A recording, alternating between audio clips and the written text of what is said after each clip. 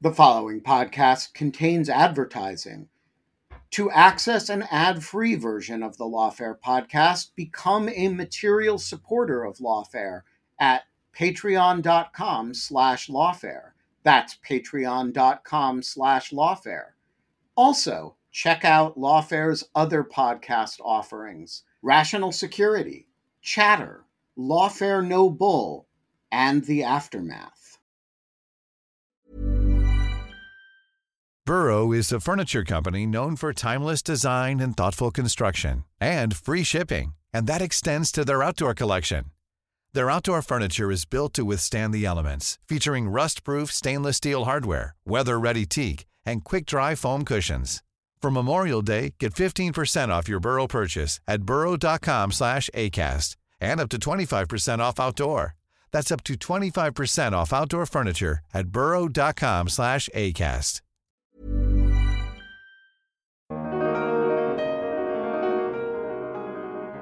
I'm not surprised at the pace of the Justice Department investigation. They're going to be really deliberate.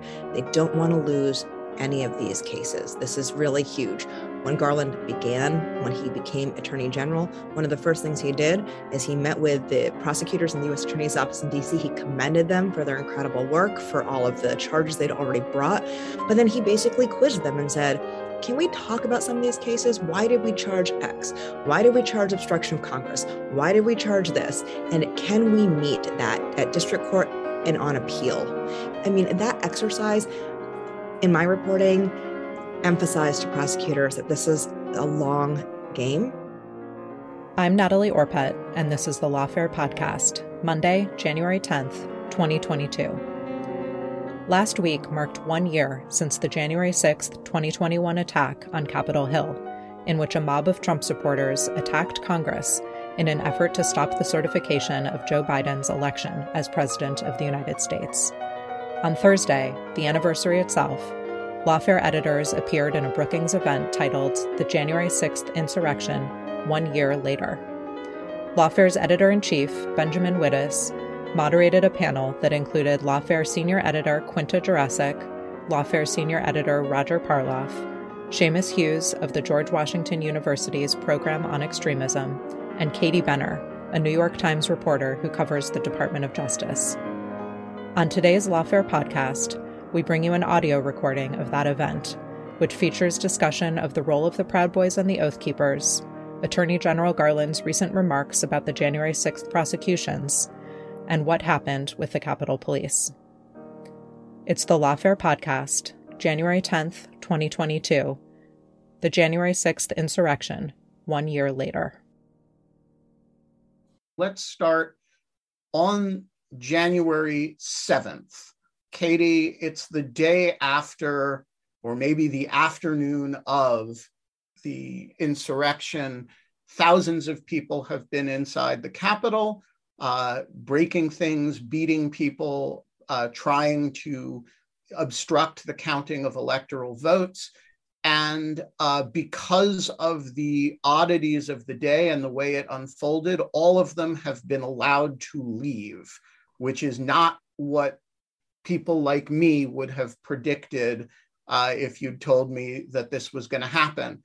And so now the poor officials of the Justice Department have thousands of potential criminal suspects spread out all over the country.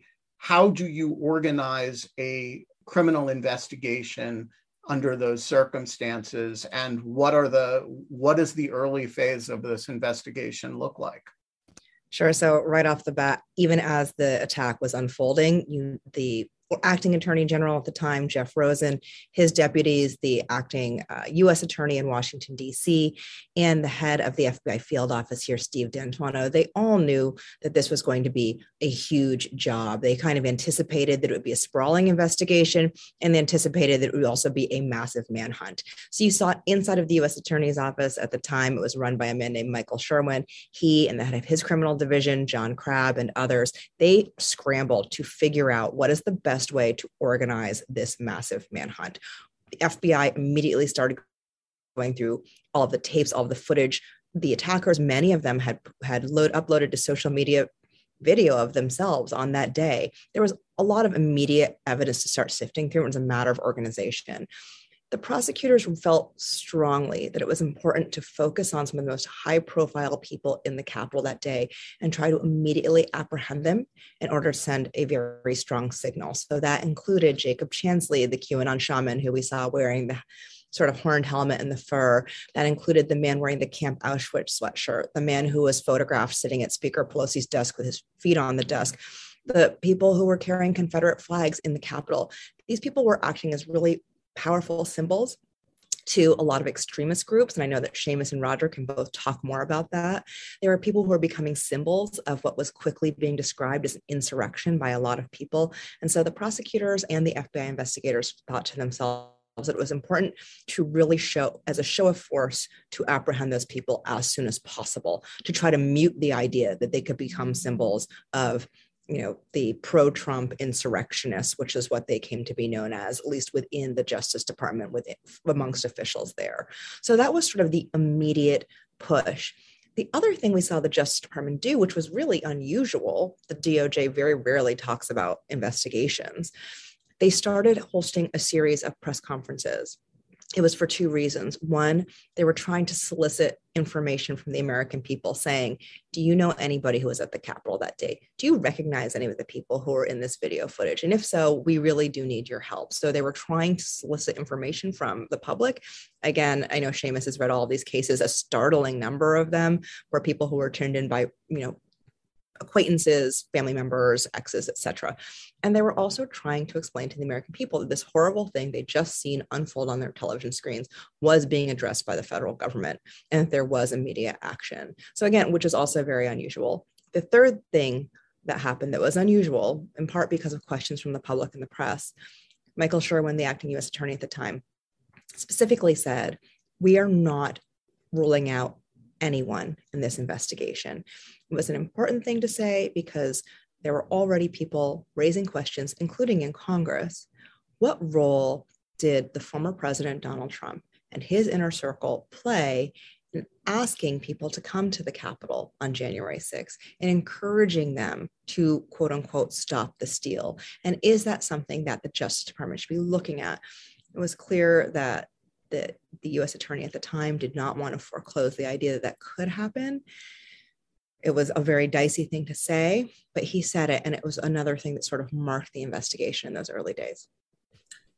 All right. So, Seamus, the investigation has now been going on for exactly a year. The Attorney General said yesterday that there have been 720 or so indictments. What can we say about the group of people who this investigation has netted? There have been a lot of analyses of the indicted community.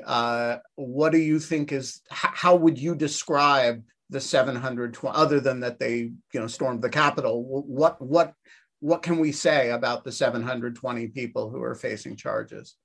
I think the first thing off the bat is they're pedestrian in nature, almost typical. So there is 705 cases that we've known have been unsealed and arrested. DOJ has talked about 725, so there's a little delay in terms of unsealing documents. The average age is 39, but they range from 18 to 81.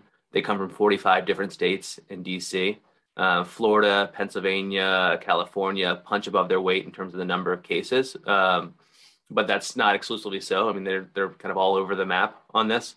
A good number of them have pled guilty, about 172 as of this morning, and they're still getting sentenced as we go there. But if you kind of dive into the numbers, like the 700 plus cases, like the Proud Boys and the Oath Keepers get a lot of coverage, understandably so, right? They're wearing their camouflage, they're going up the stack formation of the Capitol. They've got all of that happening. But what's also interesting is just kind of the typical pedestrian nature in most of the cases. Yoga instructor, construction workers, realtor from Texas, kind of all over the map, were not necessarily part of organized groups when they went there. Were drawn to the online space. Many of them, as Katie mentioned, documented their crimes in real time. About 80% of them were arrested with the use of social media. So they didn't think they were doing anything wrong, and they were live streaming, storming the Capitol because they thought they had a warped hero complex on these things. Most of them did not have ties to organized groups. And I think that's the most interesting part about it. The other thing is the pace hasn't stopped. So we're averaging about 2 cases a day since January 6th. The Justice Department has talked about some 250 people they're still looking for on their Be on the Lookout website. So we may get to 4-digit numbers in arrests, the largest investigation in the FBI's history. They're moving agents off of ISIS and white collar crime cases onto this. Prosecutors are getting pulled from the field to DC to help out. Federal Defender's Office is completely overwhelmed with the number of cases they've got going on. The DC clerk system has never had, DC federal courts never had this number of cases. The discovery is huge. So you've got 300,000 tips from the public, 14,000 hours of body cam video and cops, and all that information has got to get passed on to the defendants. That's going to be a messy process for a while. And so I think one of the big takeaways from this is we're not quite there in getting the full picture of what the prosecution looks like for January 6th. They're still in the early stages. And AG Garland talked about it yesterday. He didn't use these terms, but he meant it. They're clearing the decks. They're getting rid of the kind of the misdemeanor low-level cases so they can focus on the more complex cases that Roger's been focusing on, the Oath Keepers and the Proud Boys, and pleading out who they can get. So if you look at the sentencing now, it tends to be shorter, but that's a reflection of their misdemeanor cases. They're not felony cases. They tend to be probation, 30 days, 60 days, the occasional 5 years for assaulting a police officer. We're going to get to a longer sentencing at some point. Roger, one of the points at which we will get to longer sentencing is when these Oath Keeper and Proud Boy cases that you wrote about today come to sentencing, assuming they do. Seamus says these cases have garnered a lot of the attention, though they're not typical. So my question to you is, what is it that's important about these 2 cases, or it's actually more than 2, but 2 groups of cases, and how should we look at the Proud Boys and Oath Keeper cases in relation to the other the hundreds of other, as Seamus says, more pedestrian 1-6 cases? Well, the thing that drew me to them, that made them interesting to me, there are only among these 705 federal cases that have been brought in federal court. There are only 40 individuals that have been charged with conspiracy, about 40. And almost all of those, about 35 of them, are either Oath Keepers or Proud Boys.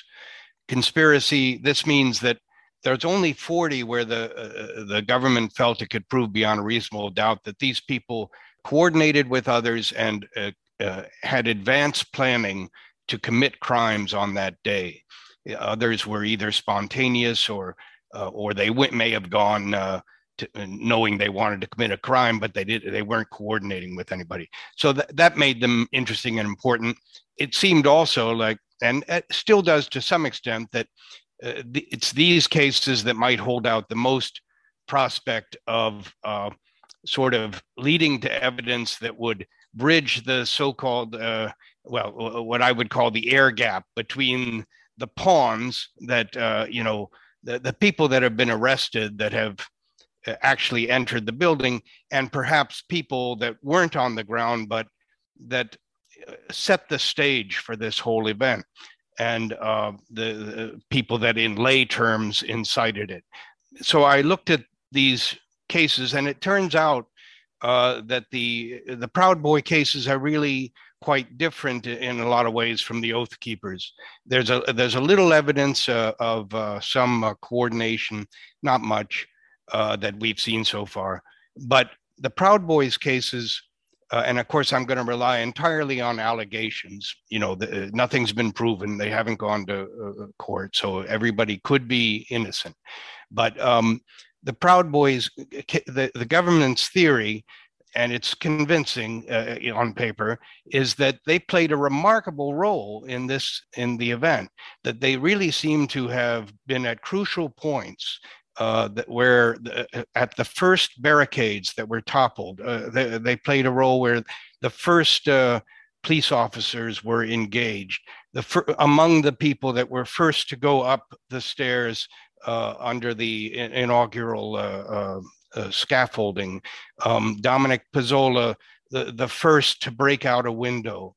The six Proud Boys were among the first to enter the building.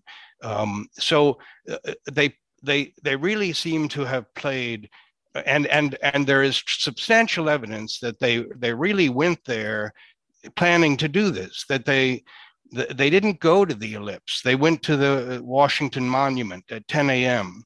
and then they moved to a spot east of the Capitol at 11:30, and then at 12:45 they moved to the Washington to the Peace Monument, which is basically where Pennsylvania Avenue dead ends into the Capitol, and it's where the first barricade to be toppled was, which toppled at 12:53, 8 minutes later. And there is evidence that the guy who toppled it spoke to a Proud Boy moments earlier, and there's a dispute among them. Apparently, the New York Times reporter Alan Foyer has reported that the man who toppled that first barricade, Ryan Samsel, says that Biggs put him up to it, the Proud Boy, Joe Biggs. Obviously, Biggs' lawyer denies that. But the videotape is clear. In fact, there was a remarkable journal story that laid a lot of this out, and the government has relied on the journal story and to some extent laid a lot of this out in January 26th, which is remarkable reporting 20 days after the event. But, you know, yes, there were obviously a couple thousand people that came to the Capitol with anger that was white hot, that had been stirred to frenzy.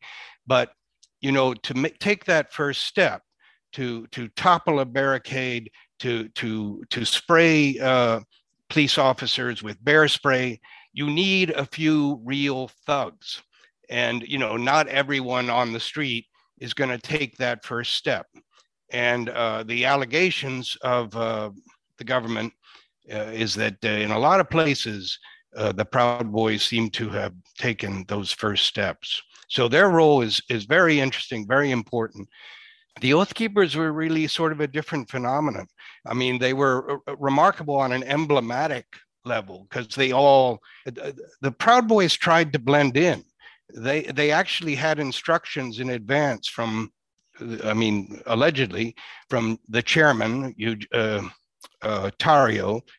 Tarrio. Don't wear your colors. Try to blend in. We're going to go into small teams. These were unusual instructions. They were trying to blend in and sort of rile up the normies. The Oath Keepers were different. They went in uniform, and that was the striking thing about them. It was a military operation, and it was disciplined, and they were all wearing tactical gear, goggles and helmets, and the striking emblem of walking up the steps in stacked formation, each one with their hand on the shoulder of the cadre in front of him or her. And yet, it's less obvious to me. I mean, clearly they went prepared for violence. They had an arsenal across the river at the Comfort Inn in Boston. But what they seem to have been waiting for was a signal from Trump, a formal, that he would, quote unquote, invoke the Insurrection Act, or he would call them up like a militia to essentially impose martial law. This is what they hope. At some point, they seem to get frustrated that he's not giving them that order, that the patriots are taking it in their own hands. But they're very conscious of when finally this first breach on the west side occurs, the one that has been spearheaded in effect by the Proud Boys. And it seems to be, it's not clear to me that they would have breached it themselves until they realize, okay, this is happening. This is a go. So they play different roles, and that's my impression so far. So Quinta, so far we have talked about the criminal side of this, but there's also a political accountability side to the entire enterprise, a year of efforts to, for lack of a better term, tell the story for political purposes, assemble the narrative beyond that which can be proven in court, including about people who would not be subject to criminal prosecution and probably shouldn't. So where are we in that process?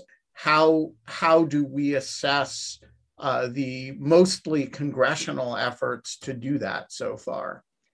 So as you say, Ben, the main actor here is really the House Select Committee on January 6th, which so far has only held one official public hearing in July 2021 with a number of members of the Capitol Police and the DC Metropolitan Police Department hearing testimony from those officers who were at the Capitol that day, many of whom suffered pretty brutal physical and psychological trauma from what happened to them, including one who was shut in a door, one who, or a number of whom experienced racist abuse. And so that was sort of their scene setting, their way of establishing, here we are, we're beginning this effort toward accountability.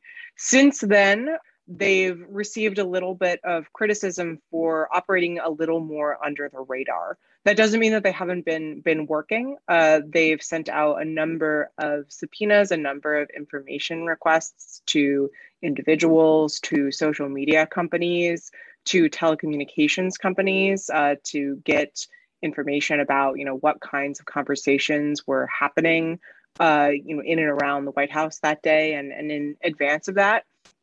But the committee has also said that in the new year, they're planning to sort of begin a new phase of their work and take what they're doing more into the public eye. Representative Liz Cheney, who is the leading Republican on the committee, has said that they're planning to hold multiple weeks of public hearings. I think the phrase she used was to bring what happened to the public in living color. Those were her words. And there's been some reporting that the committee is also planning to release perhaps a series of reports. Initially, chairman of the committee, Benny Thompson, had said that he was hoping to release a final report by the spring of 2022, which I think, Ben, you and I, among other people, had suggested that perhaps that was a little overly ambitious in terms of the time frame. I think the time frame is, the technical term for that time frame is delusional. Right. Well, they seem to have realized that. So they've now pushed things back. I think the Washington Post reported that they're planning to release some kind of an interim report by the summer, and then some kind of final report in advance of the November 2022 midterm elections. So they've really been emphasizing that they've done an enormous amount of work so far just in sending out and collecting information. The Times had some interesting reporting on the different teams that are making up the committee's investigative work. So there's a green team, which is following money, donations and money that were used to promote Trump's assertion that he won the election falsely. There's a gold team that's investigating Trump's possible coordination with members of Congress, the Justice Department, other actors to try to overturn the election on the ground. There is a purple team that's investigating extremist groups. So like Roger and Seamus spoke about the Proud Boys and the Oath Keepers. And then there is a red team that's looking at the people who actually planned the rallies on the ground that were meant to happen on January 6th and the Stop to Steal movement. So those are a number of different threads. I think it will be interesting to see what direction the committee sort of moves in terms of how they tell the story of how those threads interact. And of course, there are a lot of different other things going on that we can also talk about. So one issue that's been of great interest is the question of whether the committee will send any criminal referrals to the Justice Department, which don't have any weight in terms of forcing the Justice Department's hand, but are a sort of a nudge suggesting, maybe you should look into criminal charges. Liz Cheney suggested notably that there might be criminal liability on Trump's part personally for obstructing Congress by refusing to call off the rioters and therefore delaying the certification of the electoral vote on the 6th. And then there's also been some really notable litigation, which we've covered a great deal in Lawfare when it comes to the committee litigating to get its crucial documents having to do with what Trump was saying, what people in the White House were saying in advance of January 6th. We're currently waiting on whether or not the Supreme Court will take up a cert petition by Trump, appealing a ruling by the DC Circuit saying that the National Archives could hand over material about what was happening in the Trump White House to the committee. I think that ruling by the DC Circuit, if it stands, may be really helpful to the committee in getting information going on in the future, both from witness testimony and documents, insofar as it really gives the court's kind of stamp of approval to the committee's work and to the constitutional and legal basis for the committee's work. So the long and the short of it is that they're very much in the middle of what they're doing. We should know a lot more very shortly about sort of how they're thinking about this and how they plan to present it. The clock is definitely ticking, but they've notched some notable wins so far, I think most notably in the form of this DC Circuit opinion. All right, so I want to, there's a meme that goes around with respect to both the Justice Department response and the congressional response. And it's actually the same argument, which is they've been timid and insufficiently aggressive. And, they've gone after small fry people on the Justice Department side or issues on the congressional side. And they haven't, taken on the big things. So on the Justice Department side, this sounds like they've indicted a whole lot of small fry people who punched cops and none of the political leadership or the people who raised money. And on the congressional side, it sounds like, okay, yeah, they have this select committee, but that's a fallback from the National Commission that they were going to set up. And by the way, it hasn't subpoenaed Trump, and it doesn't really have so much ability to compel testimony so people can stiff it. And so I'm interested in everybody's sense of how effective these instruments have been. So Katie, get us started. And then Seamus and Roger, has the Justice Department performed about what you would less well than you would have expected under the circumstances, more aggressively and more effectively, or about as effectively as we could have expected about a year out? I don't believe in letter grades, but what does an assessment look like? Katie, Seamus, and then Roger.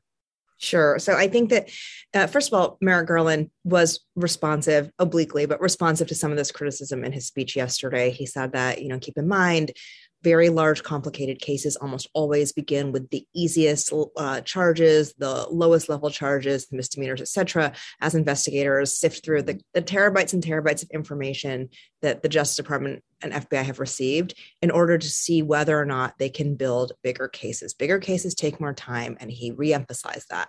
I'm not surprised at the pace of the Justice Department investigation. They're going to be really deliberate. They don't want to lose any of these cases. This is really huge. When he became Attorney General, one of the first things he did is he met with the prosecutors in the U.S. Attorney's Office in D.C. He commended them for their incredible work, for all of the charges they'd already brought. But then he basically quizzed them and said, can we talk about some of these cases? Why did we charge X? Why did we charge obstruction of Congress? Why did we charge this? And can we meet that at district court and on appeal? I mean, that exercise, in my reporting, emphasized to prosecutors that this is a long game. There are no easy wins. Expect everything to be appealed and everything to be challenged. And so when you think about it that way, how do you build a case against people who are sort of higher level in the view of the public? So people who were members of the former president's inner circle, people who organized rallies to quote unquote stop the steal, even though Trump had been told by his own former attorney general that there was no stop the steal, that the election was valid and that Joe Biden had won. How do you go after those people? I think one thing to think about is how different the congressional investigation that Quinta just described is from a typical Justice Department investigation.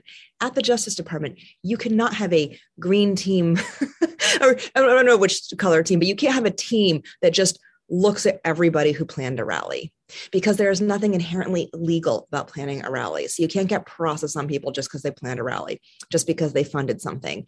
Roger and I, we could fund a big rally tomorrow. And if the thing went out of control and all of the people who participated rioted and ripped up half of a city, are we liable for that simply because we funded the rally? Right now, no. In the United States, funding a rally, organizing a rally, these are not inherently illegal things. So what you need to do if you are the Justice Department is you need to, from these lower level charges, the things you have been able to thoroughly investigate, see whether or not the process you have there has led you up the chain, right? Did the process on some of these misdemeanor or lower level crimes, did the process on the 40 people who Roger has been talking about, Oath Keepers and Proud Boys, did that yield you information that then allows you to go out and get a subpoena on somebody who organized a rally? It is a completely different approach. It has to be from the bottom up for all sorts of legal reasons, including, as Garland noted yesterday, protecting the civil liberties of Americans who right now are allowed to hold even beliefs that most of the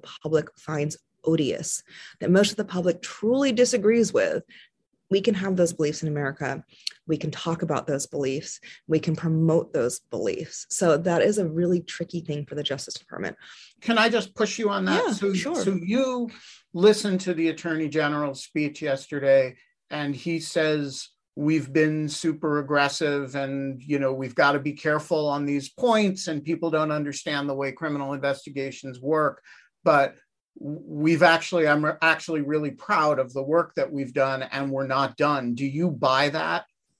I think moving aggressively for the Justice Department is different from moving aggressively from the court of public opinion. So full stop. Aggressively for the Justice Department is never going to satisfy people who are on Twitter who think that Donald Trump should be in jail. And that was always going to be a gap. Now, in terms of the work is not done, he was very careful to say this investigation is going to take a long time and the work is not done. And I do believe that. I do believe they're trying very hard to, for example, look at the current conspiracy cases to see if anything more can be made of them. We don't know if people have cooperated, and we don't really know what evidence they have. And are there other cases to be made not directly even related to January 6th that could come around issues like domestic extremism based on what happened at the Capitol that day? It was described as an enormous crime scene by Michael Sherwin when he was the U.S. attorney, and I think that is the correct way to see the attack. Sifting through a crime scene of that enormity is inevitably going to take a long time. Seamus, what do you think? Is Garland overstating the magnitude of the department's accomplishment? When you look back over a year of the department and FBI's conduct in this, do you see a record for them to be proud of? Do you see a work in progress? Do you see a collection of low-grade cases that amount to a collective disappointment? First of all, I would go to a rally that Katie and Roger put on. So whatever you guys want to do, let me know. The other thing is, the Attorney General. Would you be one of the people who turned that rally violent, or would you be a peaceful Katie Roger protester? Messaging that comes out from the Times, like whatever I need to do, it's fine. You got to mix it up a little bit. So let's talk a little bit about the Attorney General is never going to give a speech in front of DOJ saying we're not doing a great job on our investigation. So there's that, right? But I think it's also important to put it in context. You still have a pandemic and a COVID that's slowing down the processes in the courts. You still had an acting U.S. attorney at the time who sometimes got a little bit farther in his skis on the way he talked about things, sedition charges, things like that. You have a finite number of U.S. attorneys and AUSAs who can work these cases, and a finite number of FBI agents who were still working double shifts, and I think still are actually. The largest investigation in its history, and when I say largest investigation, like they're getting contractors, they're contracting out to do discovery because they just have never done this amount of transfer of information in their history. And by the way, Seamus's point here is really critical. If you're working a case other than a 1-6 case and you get a phone and need it analyzed, there are big delays. Because the 1-6 cases are sucking up a lot of the resources, the forensic resources that the department has available to it. And this is a separate conversation about whether it's sucking up resources for extremism not related to January 6th too. So if you've got your expert FBI agents working 1-6 cases, the Boogaloo Boys can hang out. And so that's one thing that we should consider and be concerned about. So there's going to be a backlog. I think the wheels of justice go very slowly. Like, look at yesterday, Bob Smith gets arrested for trespassing on the Capitol and urinating on a column there. And so he pled guilty, or he at least gave up told the FBI he did something wrong on November 1st, completely gave it up, got criminally charged yesterday. So that's a 2-month delay on a very, very, very simple case.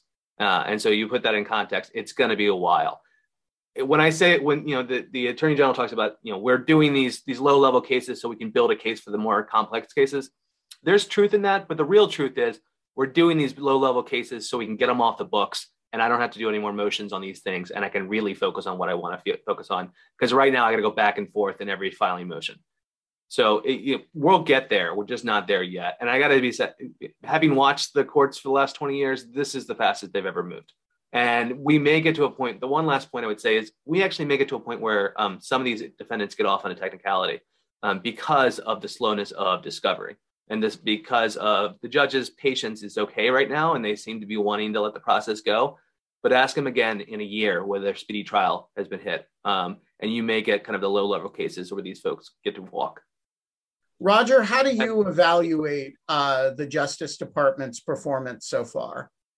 Well, I agree with Katie and Seamus. I mean, it's moved very quickly. The 700 cases, given all of the uphill battle with COVID and everything else, and it's already obtained 20% of the cases have pleaded out. And I also agree with Katie that their hands are tied to some extent. They can't do the kind of free-ranging investigation that the House Select Committee can. You can't just begin looking into something because you have a hunch that it might be unsavory.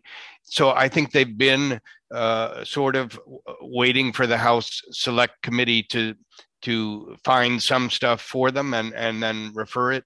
But I am beginning to get a little antsy about I think that the House Select Committee is already, the evidence is already pretty suspicious about Trump, the number of people begging him to intervene and his not doing it. And now this gets to a legal question, and I don't think anyone knows the answer. It has multiple obstacles. But whether this is obviously Representative Cheney's theory, is that at some point that becomes a crime. He's seeing this attack on democracy going on. And for hours, people are begging him to intervene. He's the president. These are his people, and he won't call them off. And is that corruptly obstructing a congressional proceeding, or is that aiding and abetting the corrupt obstruction of an official proceeding? I think it is, and I think it's enough evidence to begin looking. And I think that grand jury subpoenas get more respect than the Select House Committee subpoenas, and I don't think they have infinite amount of time here. I think they're going to lose the House. I think that's a real possibility, and so I am beginning to get nervous. And can I just jump in for one moment? Yeah, please. To get a sense of the pace of it, while we were talking for the last 43 minutes, they've unsealed a new arrest, right? So there are things going on as we talk. And the other thing I think we should probably touch on is that the Department of Justice, the FBI, has done some pretty novel investigative techniques in this too. So it's not only the public, but think of it like the geofencing of phones across everyone that was in the Capitol that pinged against a cell phone tower at the time. Going through that data itself, one, it's going to set a precedent. Slow down, Seamus, and explain for the 90% of viewers who do not know what geofencing is, what this is, and why this is novel and interesting in this context. Because I agree with you, this is a super important element of this investigation that really reflects the size of the crowd. I think you minimize the intelligence of geofencing Brookings viewers, but I think there's at least 80% there. But so geofencing is basically you take a location, a set location, use the capital, and you look at every phone that was turned on and pinged against another a close cell tower, and that can tell you everyone that was in that location. Now, when you get that information, you then have to cross-reference it with every congressional staffer, senator, congressman to take them off the list. And then you have a list of 1,000 phone numbers because there's 1,000 people or 2,000 people that got near there. And then you have to then interview them, see if they cross the legal threshold, and go back and forth. Now, this geofencing has been used in robbery cases, in arson cases around the country, but not at this level, not at this kind of huge, massive investigation. And so there's been some pushback by defense attorneys on the use of geofencing. It hasn't been successful in terms of pushback. But if they get lucky on this, if defense attorneys get lucky on this, that sets a precedent for future investigations. And if the Department of Justice gets able to get it through, that also sets a precedent. So it has a lot of ramifications. And what you see here is basically the FBI using kind of clever tactics on how they do criminal complaints. A lot of the times they're citing public tips.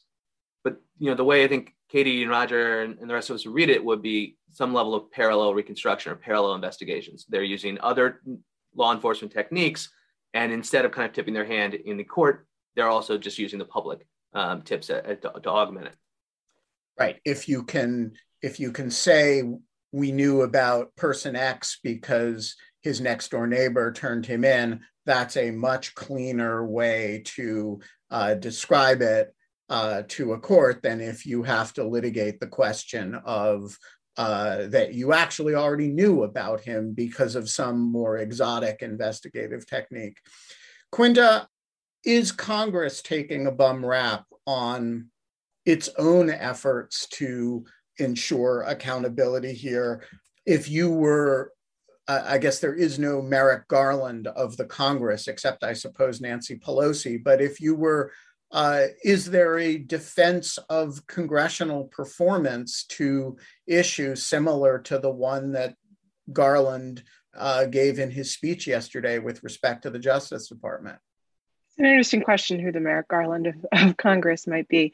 I think that it's a little harder to say when it comes to the committee, precisely because of what I mentioned at the beginning of this event, which is just that they haven't done so much in the public eye in terms of releasing, what their thinking is. We have hints. I think that the team division is telling in terms of what they're focusing on. I do think that it's notable that they have been, I would argue, pretty aggressive in terms of going after information. They don't seem to have pulled their punches particularly. So they, of course, viewers are probably aware, pursued criminal contempt against Steve Bannon, a sort of outside advisor of Trump, which the Justice Department is now prosecuting for Bannon's refusal to comply with information requests with subpoenas from the committee. They did the same with Trump's White House Chief of Staff, Mark Meadows, which is a little more of a complicated case that the Justice Department is now considering. Just the other day, they requested information from Fox host Sean Hannity and released in that letter, in the information request, some text messages that Hannity sent to folks in the White House, including Mark Meadows, essentially seeming to voice real trepidation about Trump's actions on the 6th and about Trump's refusal to back down from his conspiracy theories about the election after January 6th. And so that speaks to me to a willingness to really go hard on, investigating the people who were involved in this. And I think that Cheney's comment suggesting that Trump himself might be criminally culpable for the reasons that Roger sketched out in a little more depth also suggests to me that, they're not planning to hold back particularly. Of course, again, it's hard to say without seeing how they're presenting this information publicly, but it doesn't seem so far to me that they're taking a sort of a milquetoast approach and trying to make people happy, which I do think is actually one of the advantages of having a select committee over a nonpartisan commission as was originally proposed, where, if you have a select committee where the vast majority of the Republican Party just completely refuses to engage, that paradoxically, I think, has kind of freed them to go in, without fear or favor and look for the truth, no matter whether or not it might make, say, House Minority Leader Kevin McCarthy happy, or try to soft pedal their conclusions. I don't want to completely ignore the concerns that some people have raised about, how the committee is conducting the investigation. So I think there's been some concern that they haven't been working in the public eye particularly. We'll see whether the work that they've been doing will sort of answer those concerns when they do begin issuing reports and hearings. I think there's also been some frustration in the public with the pace of, for example, the criminal contempt proceedings against Bannon and Meadows, that those haven't yet, resulted in any that Bannon hasn't yet, faced real criminal culpability, that Meadows hasn't yet been charged. And to that, I think the only thing to really say is just that Congress is sort of operating at a disadvantage here in terms of what tools it has at its disposal. I mean, we mentioned earlier that, perhaps people take grand jury subpoenas a little more seriously than subpoenas from Congress. I think that's representative of how Congress is operating after 4 years of an administration that really undercut its power to get information and its power to get information speedily. And so part of what the committee is doing here is sort of playing a hand where they're seem to be working really hard to get to the truth and to present that truth, but they just don't have the ability to move quite as quickly and aggressively as the Justice Department does, just because of the tools that they have in the box. We can talk about ways that they might think about addressing that and fixing those problems, but I think that some of those concerns that people are voicing may well be legitimate, but speak more to the sort of imbalance when it comes to separation of powers and congressional ability to conduct investigations than it does to the particular way that the committee is choosing to conduct this investigation. Quality sleep is essential. That's why the Sleep Number Smart Bed is designed for your ever-evolving sleep needs. Need a bed that's firmer or softer on either side? Helps you sleep at a comfortable temperature? Sleep Number Smart Beds let you individualize your comfort so you sleep better together. J.D. Power ranks Sleep Number number 1 in customer satisfaction with mattresses purchased in-store. And now, save 50% on the Sleep Number Limited Edition Smart Bed for a limited time. For J.D. Power 2023 award information, visit jdpower.com/awards. Only at a Sleep Number store or sleepnumber.com. Burrow is a furniture company known for timeless design and thoughtful construction, and free shipping, and that extends to their outdoor collection. Their outdoor furniture is built to withstand the elements, featuring rust-proof stainless steel hardware, weather-ready teak, and quick-dry foam cushions. For Memorial Day, get 15% off your Burrow purchase at burrow.com/acast, and up to 25% off outdoor. That's up to 25% off outdoor furniture at burrow.com/acast. All right, so I want to zero in on the question that Roger raises of the intersection and interaction between the congressional political investigation and the Justice Department criminal investigation. Because I think the anxiety that Roger describes is a pretty pervasive one, that, hey, we're finding out these incredibly damning facts, and we're learning them because Liz Cheney stands up in a committee business meeting and reads a bunch of text messages from, Laura, what's her name at Fox, and when you put those facts all together and you read the text of statutes, boy, it sure sounds like you've got a prima facie at least rubbing up against the text of the obstruction statute, obstruction of congressional or official proceedings. And you've got some very conspiracy-y like behavior. And yet the Justice Department, which presumably has, is capable of reading Liz Cheney's speeches or listening to her, and may even have this material on its own, doesn't, race to throw handcuffs around the former president or around other people of the political leadership. So I'm interested, Seamus, I want to start with you and just get everybody who's interested in this question thoughts on why the congressional investigation, why the criminal investigation doesn't seem to be keeping pace with the facts emerging on the congressional side. Yeah, I mean, I think, first of all, it's because you got a lot more freedom as a congressional committee. You don't have a judge that's going to say you can't do that, or a grand jury that says that doesn't smell right for it. And so, you do have to go back and forth on some subpoenas, but not in the level of scrutiny that you're going to have as an assistant U.S. attorney.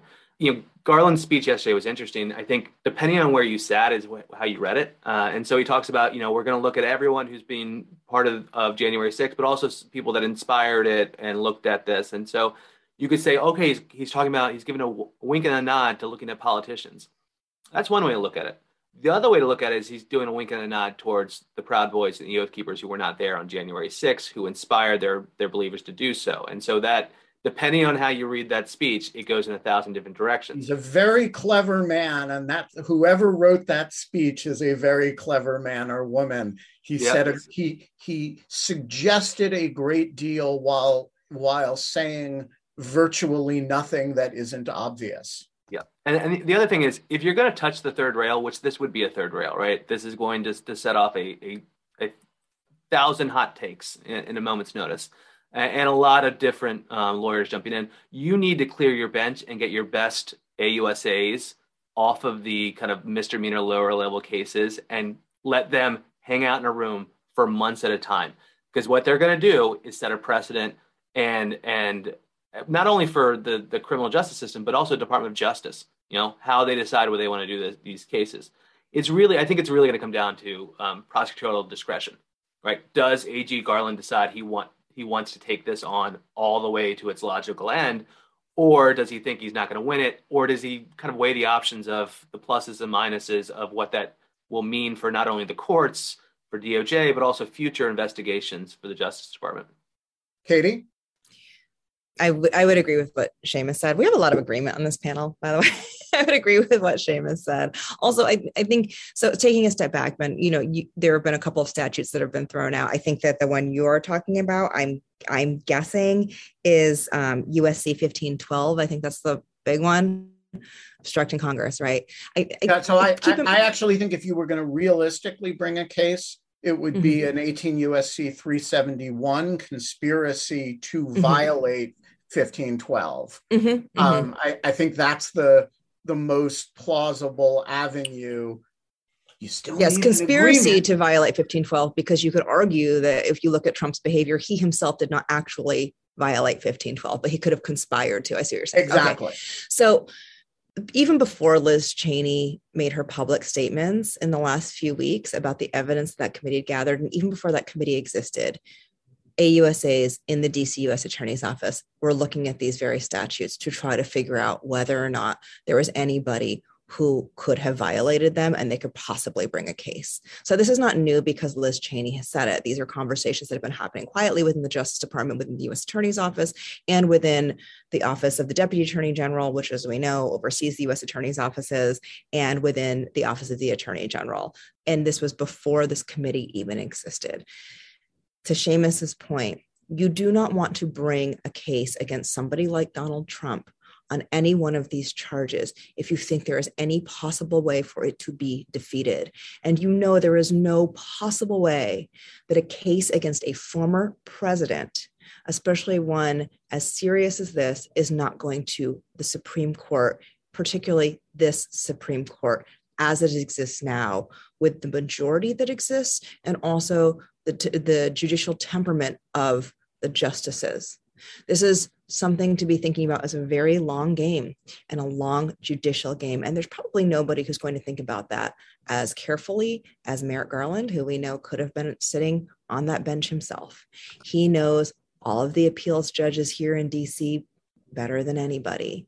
He knows that this is going to be something that people are scrutinizing, not just as a case against Donald Trump, but they'll be scrutinizing as a case against the powers of the presidency and as a case about whether or not there's been overreach in the executive branch. I mean, there are all sorts of things that are going to hang on such a case. This is not going to be something that happens quickly. It's not going to be something that happens and it might not be something that happens in the way that the public wants. So there are two things I'm really cautious about here. One is I would hate for this to become like a Mueller investigation too, in which the public and pundits say, of course, Donald Trump is going to either go to jail or be removed. Because we saw with the outcome of the Mueller report, that did not happen. And it was this huge like public letdown that happened after a public buildup that had nothing to do with anything that the prosecutors who were working on the investigation ever said or did. It was a creation of the public, and we can all debate who had blame there. And it was a letdown for the public. But the one thing that didn't happen is that the Mueller team never participated in any of that. We're going to see this Justice Department, especially under someone like Garland, be just as silent. So what are we going to do publicly? I think that's a big question. And I think part of what we should do is be really responsible and keep in mind the kind of consequences that exist for the case at large. Also, in terms of what's going on with Congress, the idea of a congressional referral, that cuts both ways. It does help the Justice Department a lot if Congress finds something that they couldn't have found on their own. It can be an enormous help. But as I said, I spoke with Norm Eisen about this. If Congress refers something that's weak, it boxes the Justice Department in, because Congress will vote very publicly, as they do everything, because they want to keep their seats. They want to be reelected. There are all sorts of reasons they'd be very public about the idea of a criminal referral. And then if the Justice Department says this doesn't hold up, that is really, really difficult for the Justice Department. Just one, I want to foot stomp a point that, Sure. Katie made here about, at the risk of having too much agreement, about Garland's particular conservatism coming from his experience with judges, knowing all of the judges who were going to hear these things, and knowing the district judges, knowing the circuit judges with whom he served for, 20 plus years, and knowing also all of the Supreme Court justices, many of whom served with him on the DC circuit. There's another really important Merrick Garland experience that bears on this, and I think cuts in the same direction, which is supervising the Oklahoma City investigation. So that was one of the biggest federal investigations ever before this, not as big as 9/11, but one of the most complicated and far-ranging investigations. And when the bomb went off in Oklahoma City, Attorney General Reno sent Merrick Garland to on the ground in Oklahoma City to basically supervise the entire investigation. And the goal of that was to make sure that the investigation was conducted in a fashion, and the prosecutions were conducted in a fashion that would be bulletproof against subsequent legal challenge or appeal. And that was a very significant counterterrorism accomplishment, that in fact happened, and that the McVeigh and Nichols cases proceeded and were successful and were not subject to significant appellate challenge. And so I think if you add that to the point that Katie made, this is somebody with experience, not just with the judicial side, but also with how do you do these cases in a way that makes sure they stand up over time. Mm-hmm. It is all going to lead to precisely the kind of conservatism on the political side. You will not see the Justice Department say or do anything until they have dotted every single I and crossed every single T. Quinta, your thoughts? I just wanted to circle back to the point we were making about Congress and the sort of the weight of criminal charges. I think it's important just to understand as a kind of a meta point that under existing legal doctrine, the Congressional Committee actually can't conduct its investigation looking for particular criminal charges. They can address that if it comes up along the way, which it seems like they very much think it has. But under the current jurisprudence, and especially after the Supreme Court's ruling in Trump v. Mazars, is the case about a congressional committee's effort to get Trump's financial documents under the Trump administration, they need to be acting with a legislative purpose in mind. So essentially building some kind of record that will help the committee work toward a recommendation that perhaps some piece of legislation should be passed or reformed. And we see that in terms of reporting about how the committee is, for example, looking at whether the Electoral Count Act, which is the legislation that guides the certification of the electoral vote, should be reformed, whether or not presidential emergency powers should be reformed. So I don't think that doesn't change anything that we've been saying. And I'm definitely going to continue the very boring trend of being in agreement with everything that everyone has already said. But I do think that it is some useful context in just understanding why it is that the committee may be conducting its investigation in this particular way, and that it has both the freedom, as everyone has said, to investigate without having particular criminal charges in mind. But that's because of this other constraint, this other system of constraint under which it's operating. All right, I'm going to start sprinkling in questions from the audience. Some of these are obvious who they should be directed to, and some of them are less so. So to the panelists, to the extent that you want to jump in on one of these, just do so. So Casey Culla, a county commissioner in Yamhill County, Oregon, asks, what does accountability look like to the panelists for organizers or cooperators, especially among elected officials, if there is no, he says elliptically, if there is no criminal accountability? Is there a path toward declaring some of the organizations in questions criminal organizations or illegal militias, like Greece has done with Golden Dawn? Who wants to take that? Well, on the elected official side, I think, I probably, Roger Seamus or Quinto could talk about the militias and these groups. But on the elected official side, I think this is one of the reasons why you saw Biden today talk a lot about voting rights, and why you saw Garland yesterday speak about voting rights and what they see as this absolute need for all Americans to have the right to vote. Because if you look at the Constitution, the most immediate, powerful, and effective check on an elected official is the voter. And so if people are not voting, if people don't have access to the ballot, if their voice in terms of what they think good leadership looks like cannot be heard, suddenly even that check is gone. And so what they're saying is we need robust voting rights and protections to the ballot, because if, for example, there is no criminal indictment of members of Congress who people think have helped incite a riot, or of the former president, and even if there were a criminal indictment, if it doesn't come for 5 years, but even if there's no criminal indictment, the most immediate consequence, the most immediate accountability comes through the ballot box. Seamus, do you want to address the criminal organization side of the question? Yeah, the short answer is no, there's not much of a redress for it. So if you look at the international kind of terrorism side, there's a designated list. The State Department can designate groups like ISIS, Al-Qaeda, FARC, IRA, that type of thing. When it comes domestically, there's not that mechanism. And there has been some fits and starts on Congress about providing the U.S. government with that mechanism, but it's dead in the water right now. And so barring kind of a major attack of real substance in the U.S., I don't see the question of kind of designation of domestic groups rising to a level that's going to get through. Now, that's separate than whether the FBI internally wants to designate groups as groups of concern, which they have the ability and have done in the past.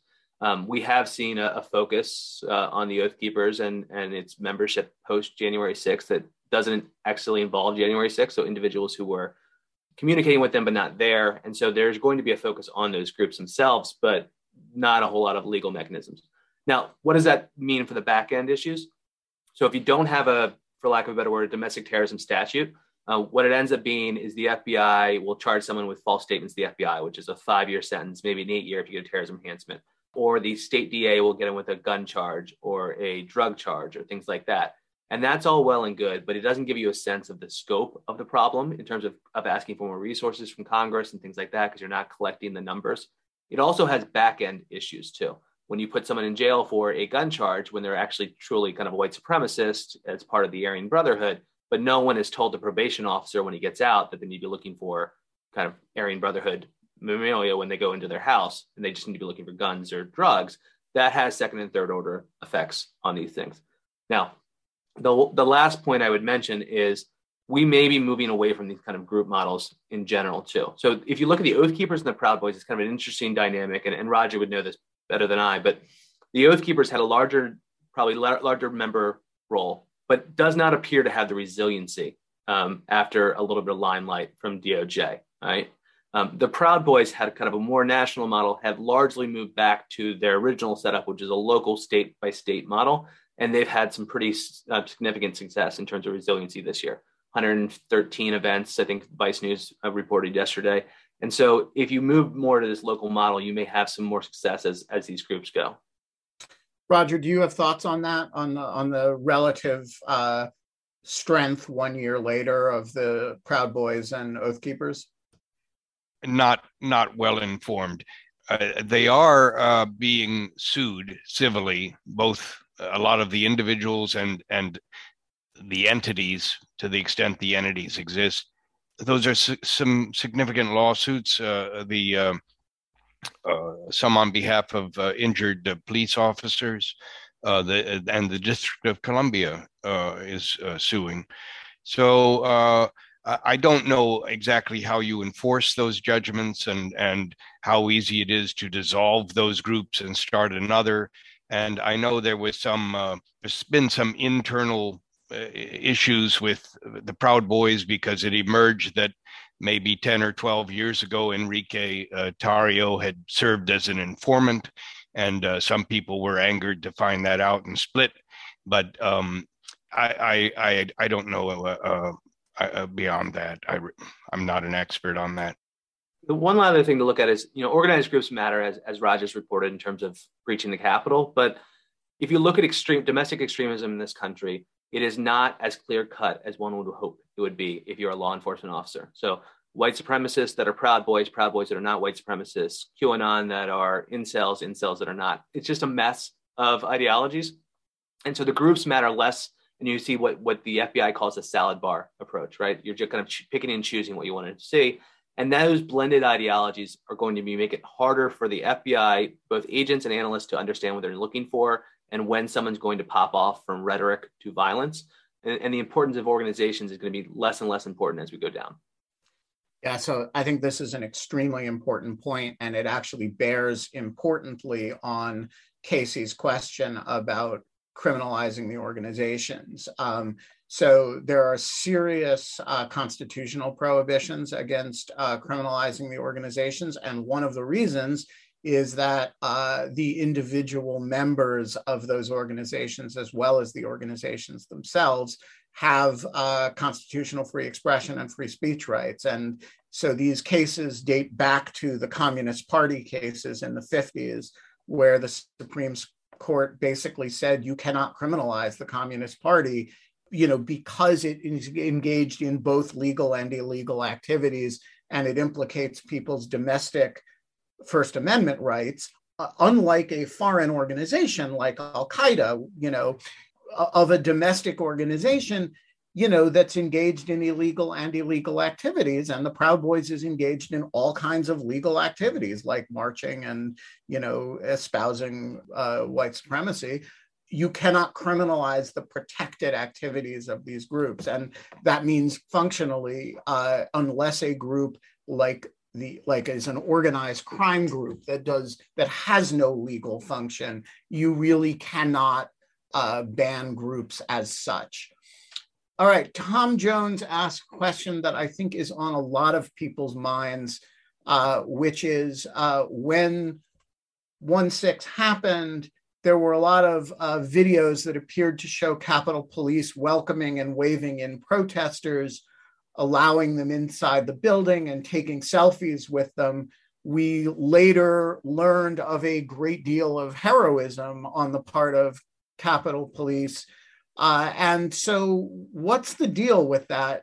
Quinta, Seamus, or whoever knows the answer to this, what's the deal with this? Was this a set of misreportings in the original reporting? Was this isolated members, or was something else going on here? I'm happy to take this one. I think the answer is yes. Um, so part of what you're seeing there is how incredibly confusing it was to see what was going on, in the moment, right? Where everyone, for the people who were there was just an incredible melee. For the people who, like me, were not there, it was just a lot of different clips of people, running around, and incredibly hard to figure out what happened. And so I think what the questioner is referring to is there were some instances where people, there seemed to be members of the Capitol Police sort of welcoming in insurrectionists, stepping aside to let them by. In some limited instances, it does seem that people, that those Capitol Police officers were exercising what I think I can fairly describe as extremely poor judgment, and allowing them to come in. In one instance, an officer, I think, took a selfie with a rioter.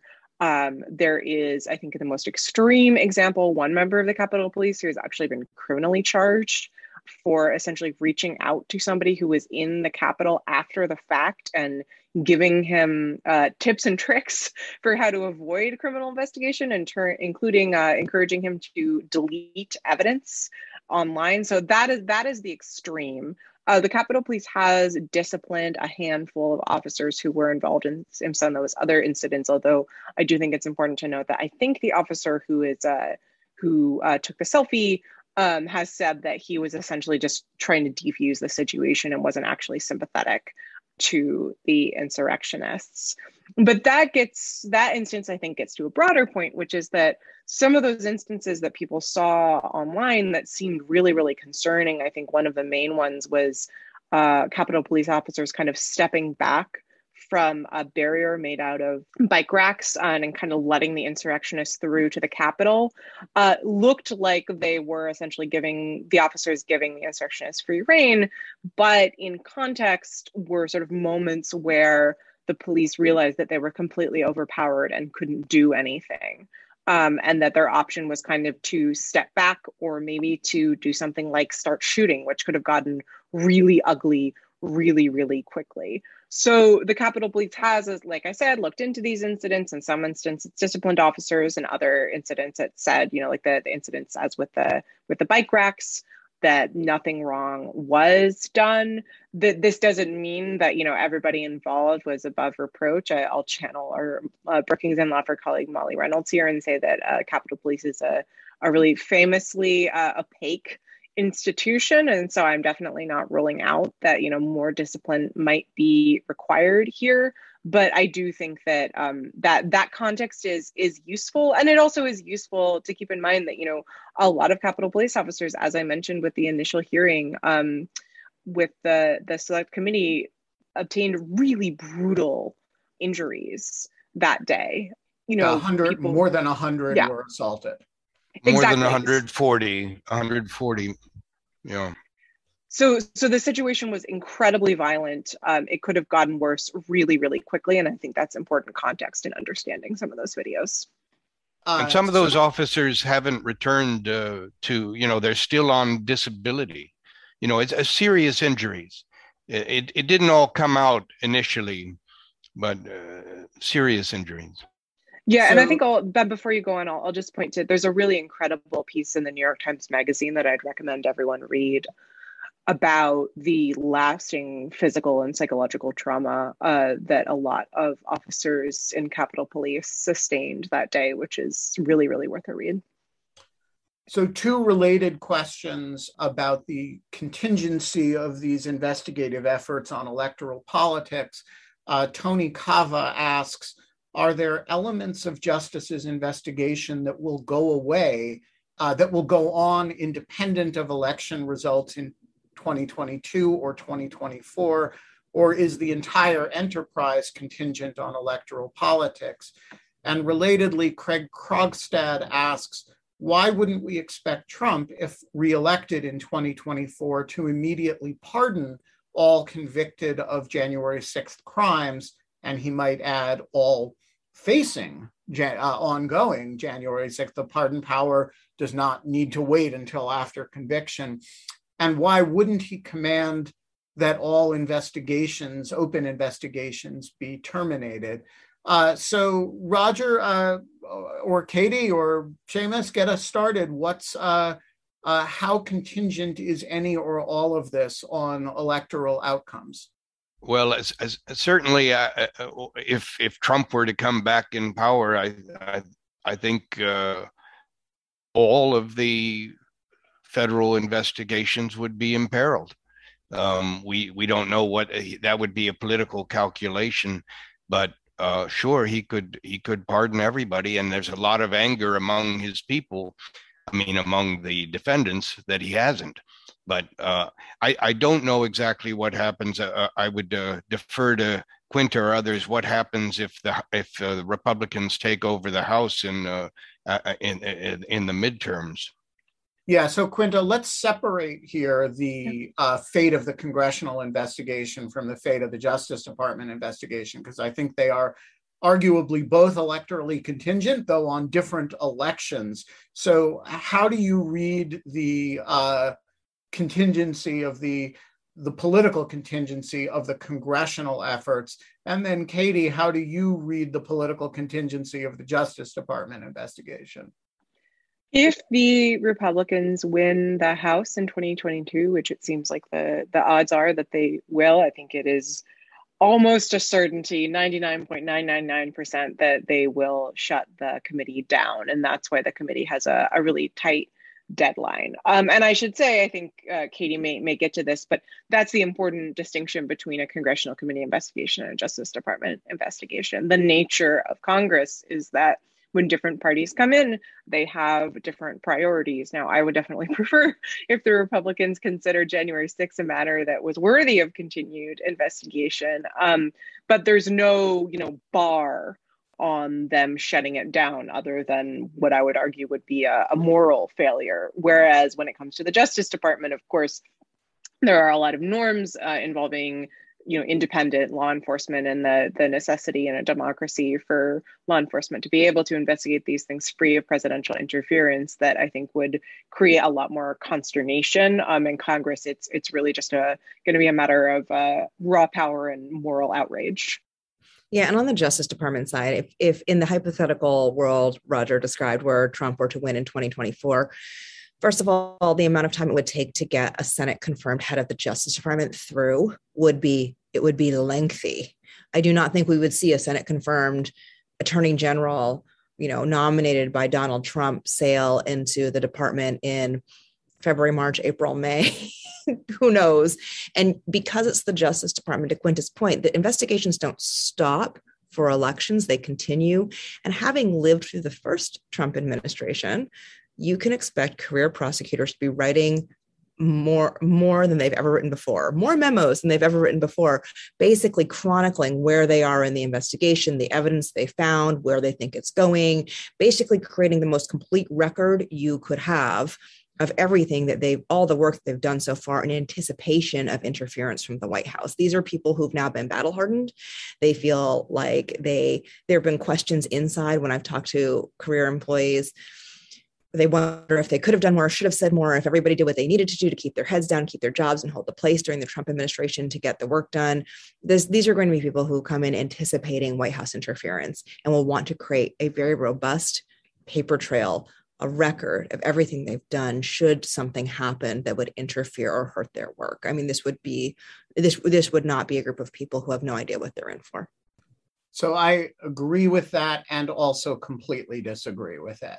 So the part I agree with is I think Katie has accurately described exactly how the career officials at Justice would behave.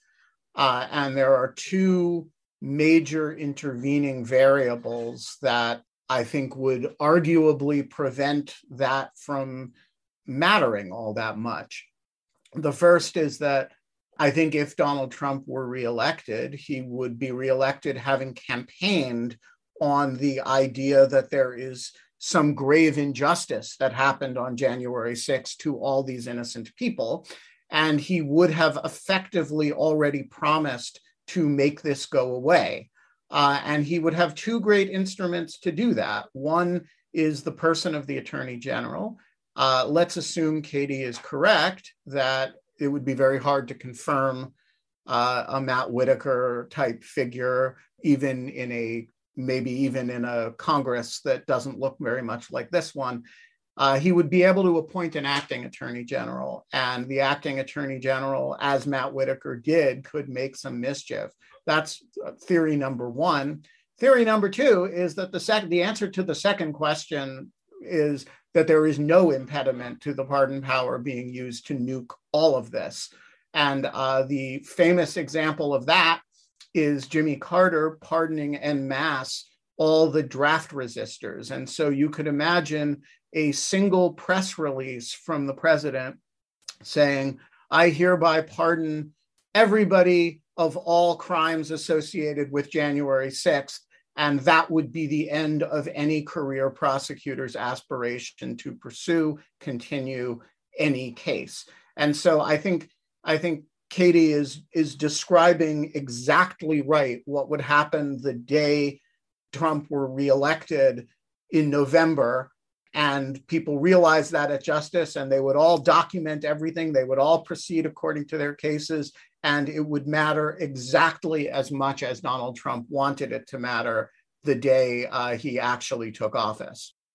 All right, I think we have time for one more question, and I'm going to give it to Marianne McGrail, who asks, do you think the recent jury verdict on civil conspiracy claims against those who instigated violence in Charlottesville under Virginia law will have any influence on the cases brought by DOJ against 1-6 participants?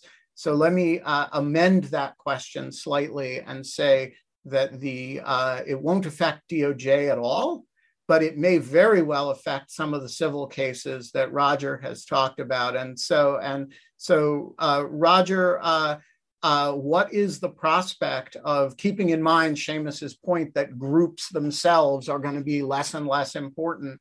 What is the role of the civil litigation in any of this? Well, it's important both in terms of discovery, and the discovery process will bring to light independently a lot of additional information, and possibly even leading to criminal discoveries. It's a powerful wallop, the financial power of these. You can inflict pain on the people that did this through the pocketbook, and skilled lawyers will go after them and bankrupt them, and it's a powerful tool. We are going to leave it there on that hopeful civil liability powerful tool note. Katie Benner, Quinta Jurecic, Seamus Hughes, Roger Parloff, you are all great Americans, and thank you so much for joining us. And thank you to our audience. Thank you all for joining us. The Lawfare podcast is produced in cooperation with the Brookings Institution.